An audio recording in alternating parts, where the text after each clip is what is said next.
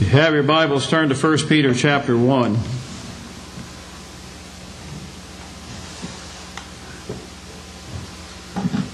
1 Peter chapter 1, verses 6 through 7.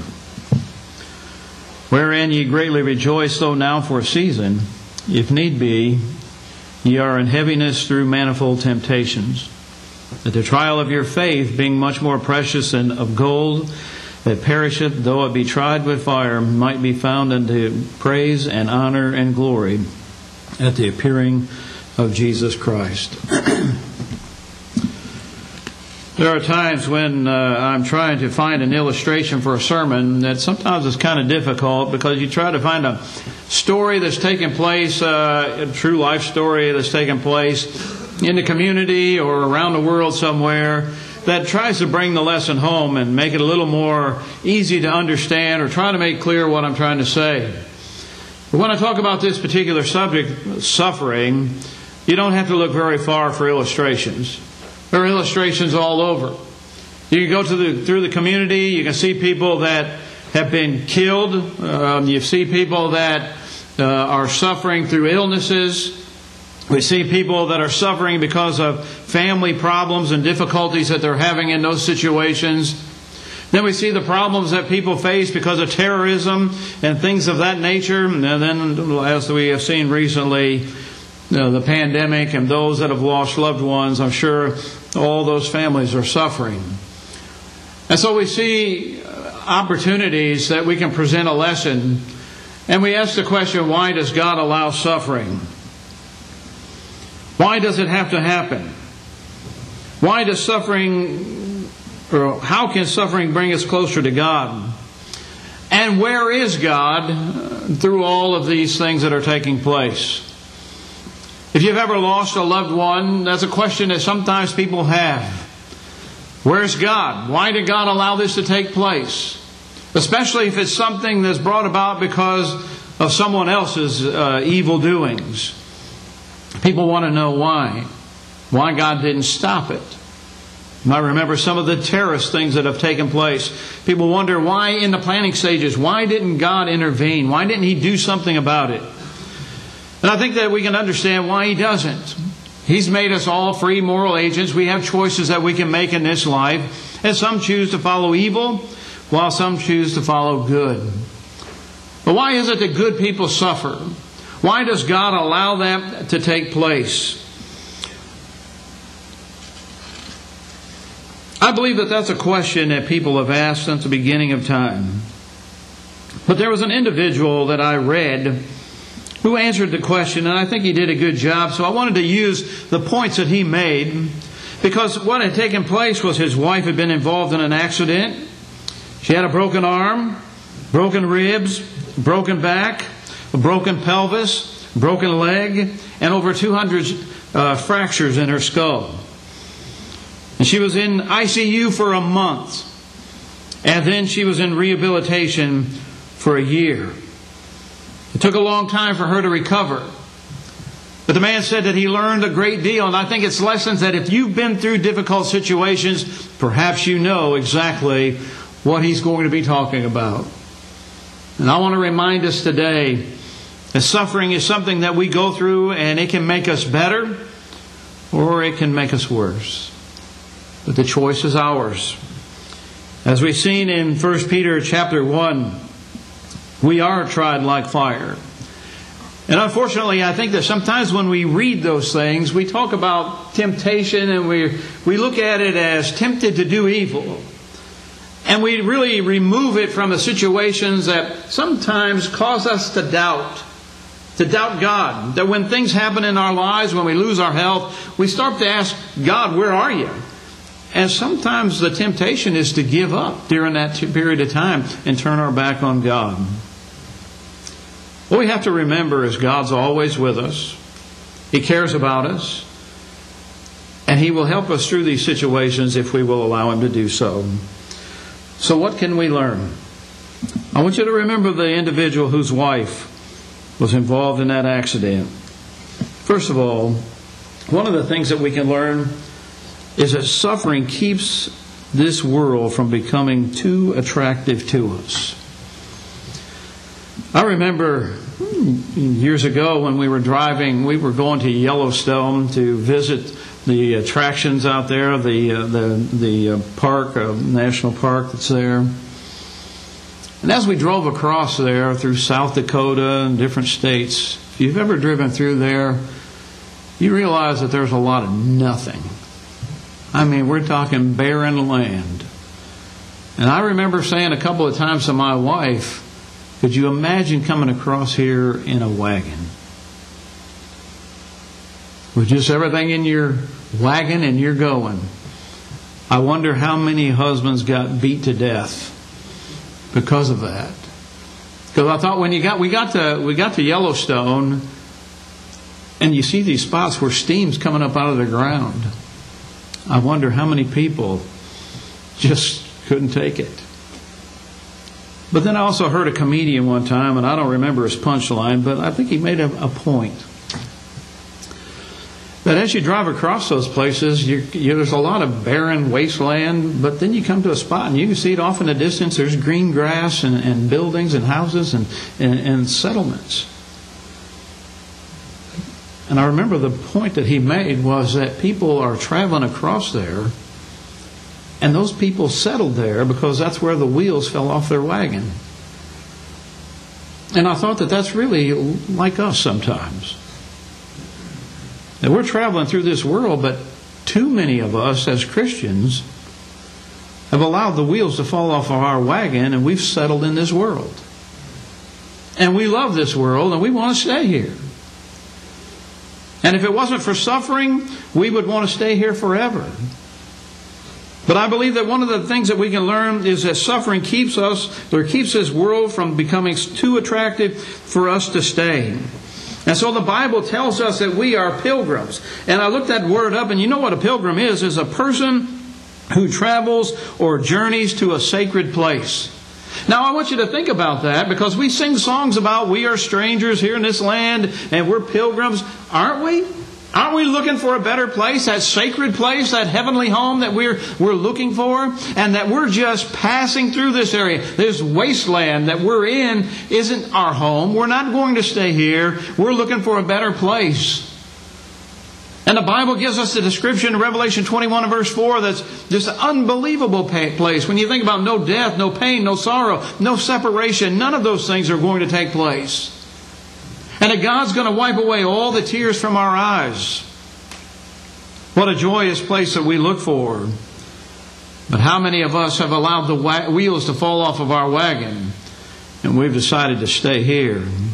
You see, this world is not our home. Look at what the Bible teaches us in 1 Peter chapter 2, verse 11. Dearly beloved, I beseech you, as strangers and pilgrims, abstain from fleshly lusts which war against the soul. In Hebrews chapter 13 and verse 14. For here have we no continuing city, but we seek one to come. Are we pilgrims? Are we looking for that city? Are we traveling through this world? Or have we settled down? In 2 Corinthians chapter 5 and verse 1. For we know that if our earthly house of this tabernacle were dissolved, we have a building of God, a house not made with hands, eternal in the heavens. In Ephesians chapter 2 and verse 19, Now therefore ye are no more strangers and foreigners, but fellow citizens with the saints and the household of God. Brethren, our citizenship is in heaven. We are citizens of heaven now. When we obey the gospel, when we become a Christian, our citizenship is there. And I ask you, is that where your goal is? Or does this world look too attractive? You see, we look at someone like Demas, and we can say things about him, about how he turned away from Paul and helping Paul. Why? What did Paul say? Because he loved this world. How many people have turned their back on God because they love this world? How many people have used this opportunity to take a vacation from God? To turn away from God, to not really think about Him because, hey, we can't assemble, we're not supposed to be together, we're not supposed to do this. How many people are still doing on Sunday what they're supposed to do? I don't know. But I wonder, if there was no suffering in this world, no one would want to leave this temporary world. No one would desire that eternal home and therefore prepare themselves for it. But the affairs of this life are so ordered that this world soon loses its attraction. Most young people want to live forever, want to live a long life. That's understandable. But by the time someone reaches that 70, they begin to desire something better. And that better place is heaven. How many of us are longing for that place like we should? Second point that he made was suffering can bring out our best. When we suffer, we see things in a different perspective. And certainly when things are happening in our lives, when we're troubled, we see people that come to the rescue, people that come to help us. And it brings out the best in people.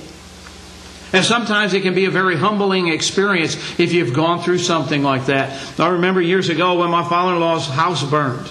My daughter was in high school at that particular time and played sports, and one of the sports teams that she played on, they took up a collection and brought it and gave it to my father-in-law, and he just broke down in tears because he was humbled. He didn't need the money. He had insurance and he had all those things, but he saw that there were people that were doing something to help him. And sometimes when we realize that there are people out there that care about us, it is a humbling effect in our life. It has a humbling effect in our lives.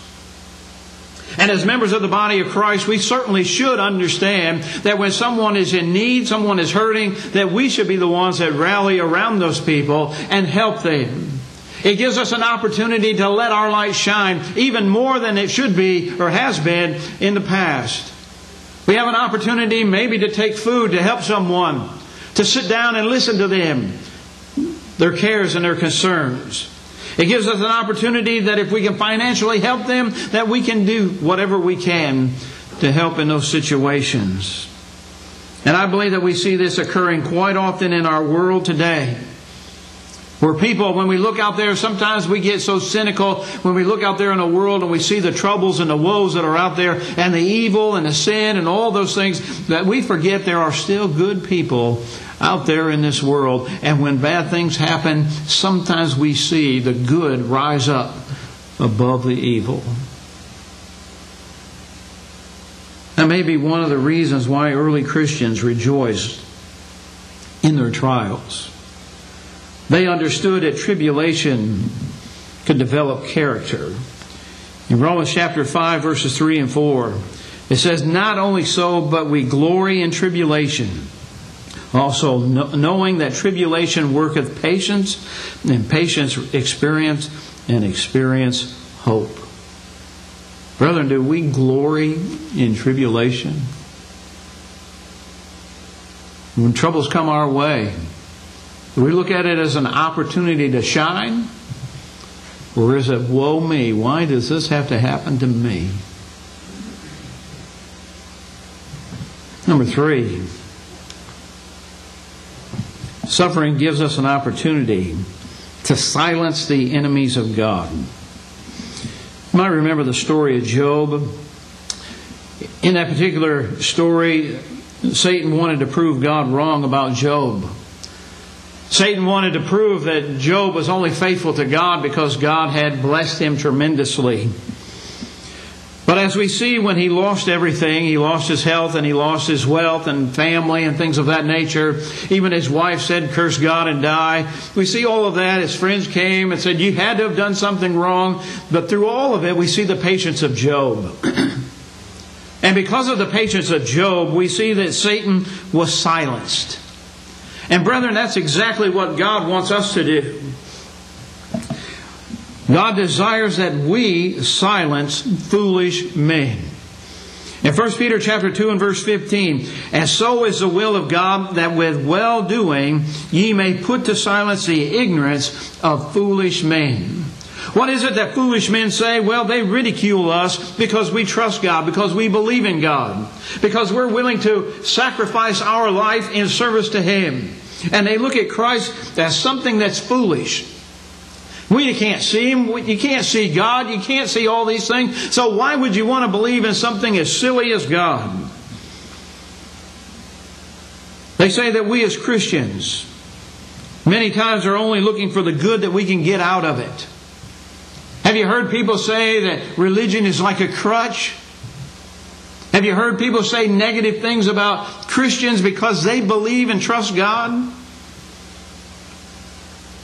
Oh, I've heard it multiple times where they trust science and we're just total idiots out here because we believe in God. I think most of us as Christians still believe in science, but we don't believe in foolish science. We believe in true science, but we also believe in God. And you hear the critics nowadays making fun of those who believe God, trust God, and preach God. And how sad it is, because it gives us an opportunity, though,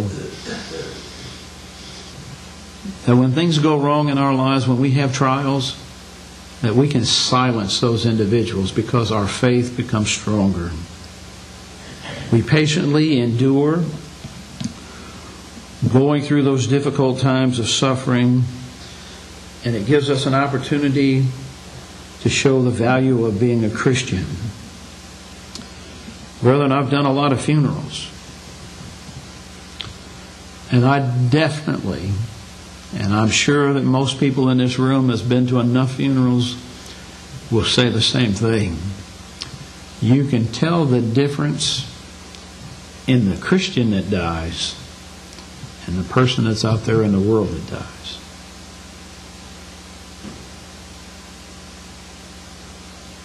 The Christian has hope. I don't know about you, but as you listen to some of this stuff on TV that's taking place, I think there are people in our world that do not want us to have any hope.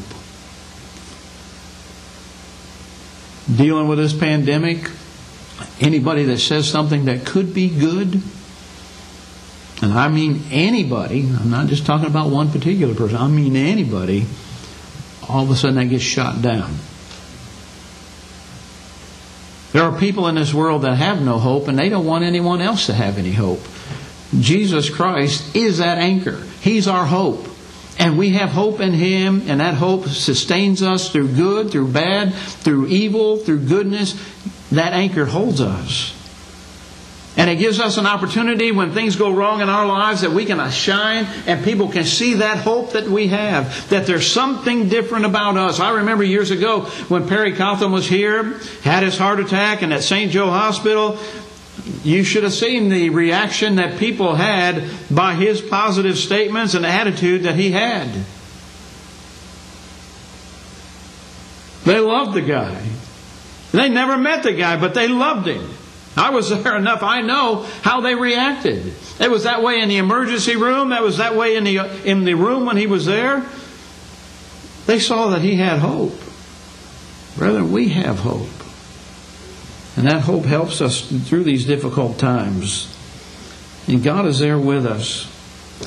And so it gives us an opportunity to silence those who are foolish men and women who do not believe in God, who do not believe in a Savior, who don't have a hope of eternal life because they made the wrong choice.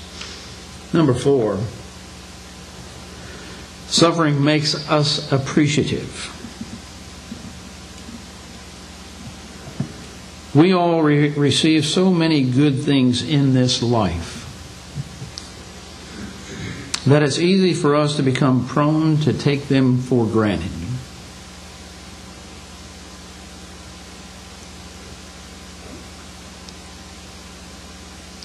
I wonder how many people will appreciate worship service more so when everything gets back to normal than they did before. I wonder how many people will appreciate their brothers and sisters in Christ even more so things that we often took for granted, things that we should have been grateful to God that we had.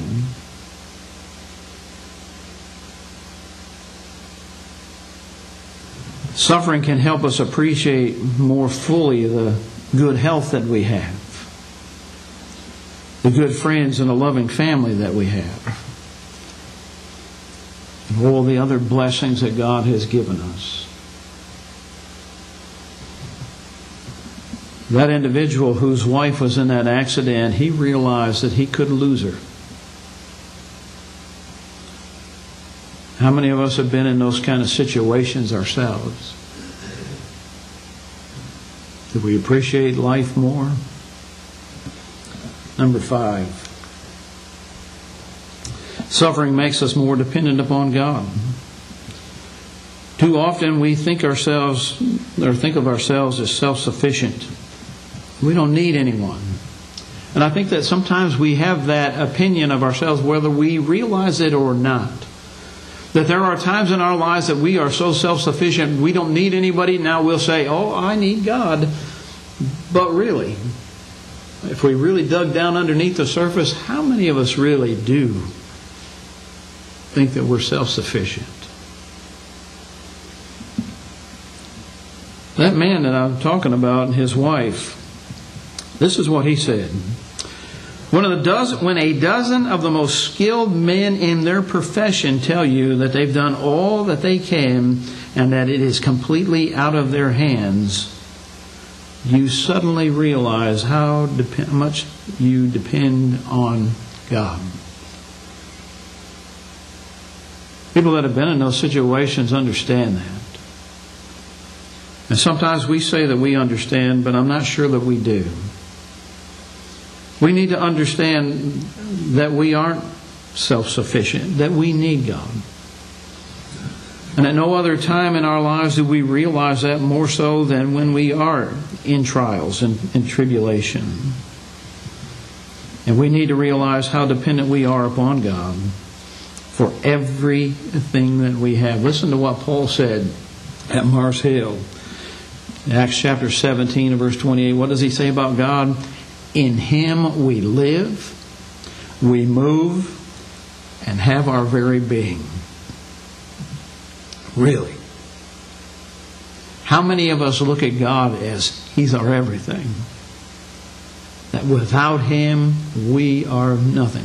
There's a song in the book about that. But do we look at God that way? Number 6. Suffering helps to purify us. What do you mean by that? Well, we read in 1 Peter chapter 1, verses 6 through 7, about being tried like fire that is precious. But what happens when you put that gold, put gold in that fire to try it? All the impurities come to the surface and it's purged. You get rid of it. It burns off. And then you end up with a pure gold that's there. And that's what's happening in our lives when we go through trials. We have an opportunity to get rid of the impurities. We want everything to be right in our relationship with God. If you have your Bible, turn over to James chapter 1. In James chapter 1 there, beginning in verse 2. It says, My brethren, count it all joy when you fall into diverse temptation, knowing this, that the trying of your faith worketh patience. But let patience have her perfect work, that it may be perfect and entire, wanting nothing. If any of you lack wisdom, let him ask God, who giveth all men liberally and upbraideth not, and it shall be given to him. What's he telling us there? That there is a process that helps us to become stronger. It helps us to grow. It helps us to be more dependent upon God and to love that relationship that we have with Him. We need to realize that sometimes we're not as pure as we should be. And when you're going through a trial like this individual, let me tell you what he says. Many times I searched my own life during these past 6 weeks in order to confess my every failure and shortcoming to God. And then he tells us why. I surely did not want my own sins to stand in the way of God hearing my prayers for my wife. It was absolutely necessary to be truthful with God and myself and I am a better man today than before. You ever been in that situation? Where you realize you were dependent upon God, but you didn't want anything in your life standing in the way of God hearing your prayers. It helps us to purify our lives. Number 7. Suffering makes us sympathetic. Paul wrote of the value of affliction to the church at Corinth in 2 Corinthians chapter 1, verses 3 and 4. In that passage of Scripture he says, "Blessed be God, even the Father of our Lord Jesus Christ, the Father of mercies and the God of all comfort, who comfort us in all our tribulation, that we may be able to comfort them which are in any trouble by the comfort wherewith we ourselves are comforted of God." When we go through an ordeal, God helps us. He helps us so that we learn to help others, so that we can be there to comfort others during their difficult times. It helps us to be better able to comfort others when they have afflictions, when they are suffering. We may think that we can sympathize with someone. I've heard people say things like, "I know how you feel."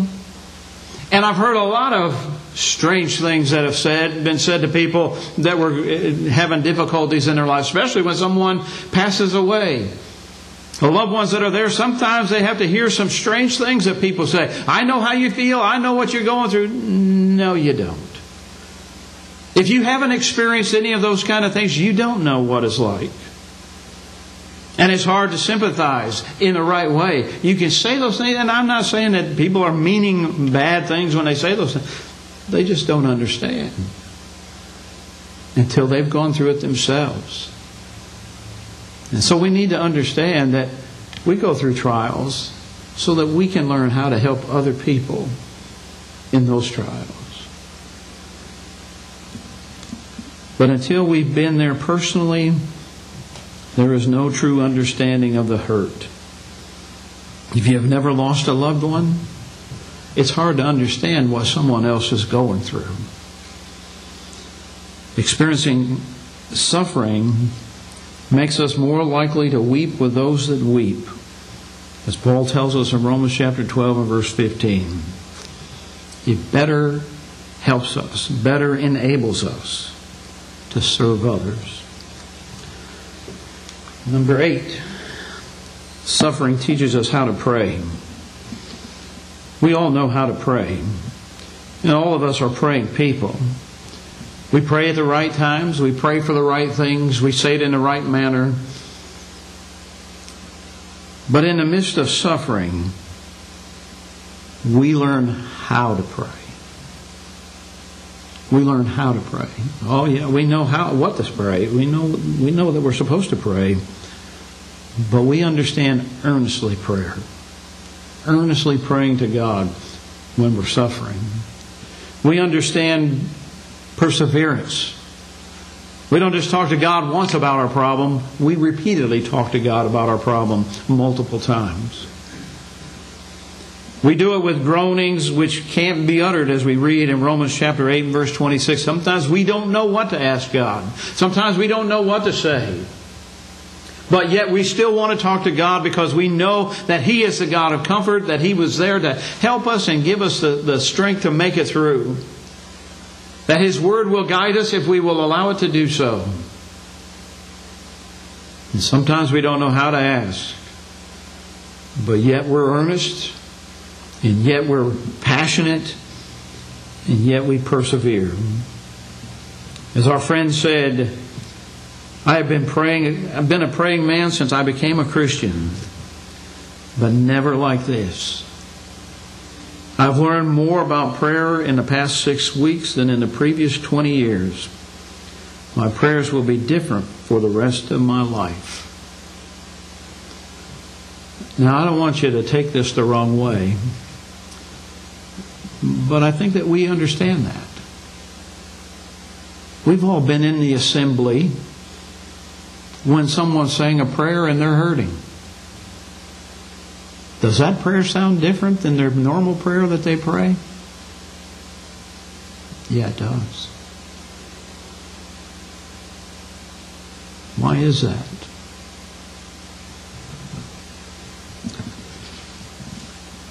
I want to conclude with this thought.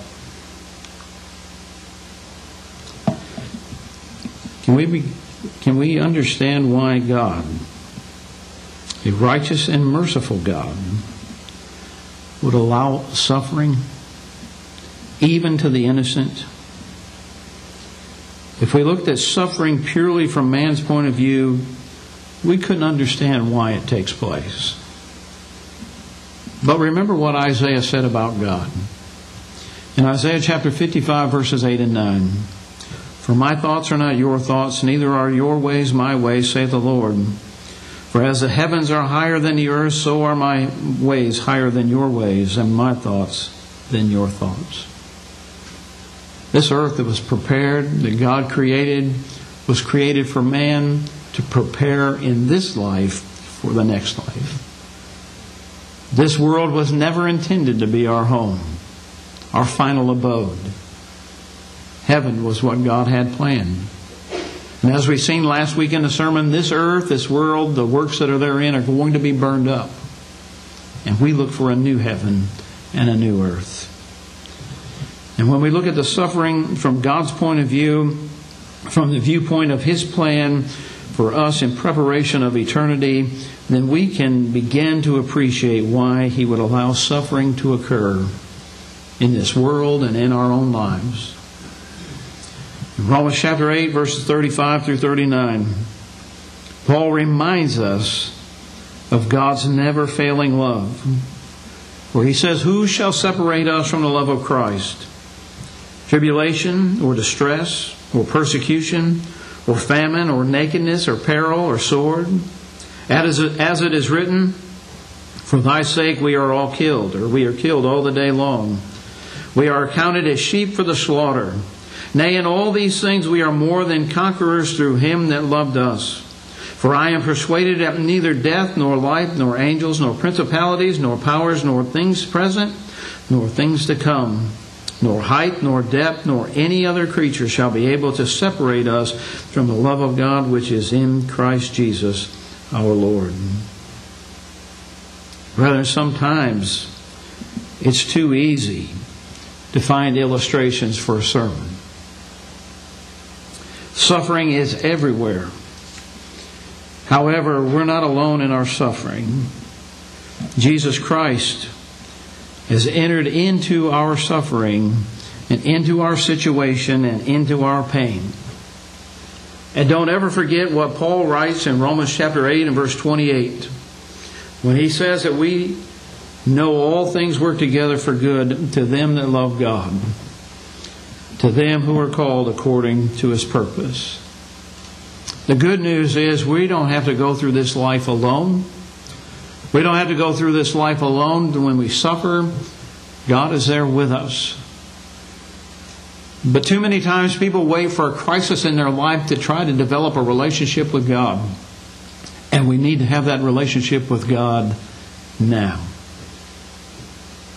And Jesus came to this earth and died an agonizing death on the cross so that you and I could have that relationship with our God where we can call Him our Father.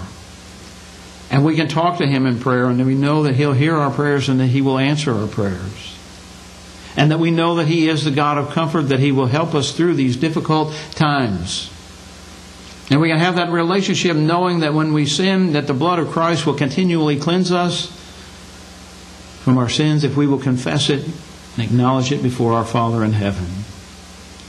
And we're so thankful for all the spiritual blessings that we receive only by being in Christ. And so the question is, are you in Christ? If you're not a Christian, then you don't have that relationship. You don't have that hope of eternal life. We look for a better place. That place is heaven. You're not going to make it to heaven just because you want to go there. You make it to heaven because you're following what God wants you to do. And Jesus makes it very plain and simple when He says, "Go into all the world and preach the gospel The fact that Jesus died for our sins, that He was buried, and that He arose victorious over the grave, that is so important. Why? Because there is nothing else that can take away our sin except that sacrifice on the cross. That blood that was shed. And He says, He that believeth and is baptized shall be saved. He that believeth not shall be damned. Jesus makes it very simple and very plain to understand. I don't know why the religious world confuses that and makes it so difficult, because as I've said, if Jesus said, He that believeth and is baptized shall receive $1 million, I think everyone would understand exactly what they had to do to get that $1 million.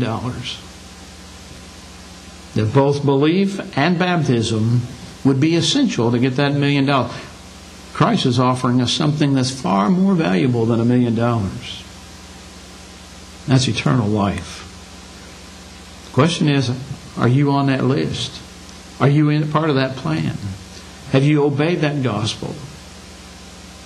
Do you believe that Jesus Christ is the Son of God? And have you been baptized? And if not, what are you waiting for? As Ananias said to Paul, Why tarriest thou? Arise and be baptized and wash away thy sins, calling on the name of the Lord. Baptism is what washes away our sin. Because it's through that act we come in contact with the blood of Christ, and we come up out of that water a new creature. You don't see where you believe to be a new creature, or you confess to be a new creature, or you repent to be a new creature. But you see that when you do all of those things plus baptism, baptism is what ultimately washes away the sin and puts you in that right relationship with God. Are you in that right relationship? You don't have to suffer in this world alone. Well, let me just say this. If we go to the day of judgment and we're unprepared, the suffering that we'll receive on that day is nothing like what we have here on this earth. It will be weeping and gnashing of teeth for eternity. You don't want that. If you need to respond this morning to the invitation, please do so while we stand and sing.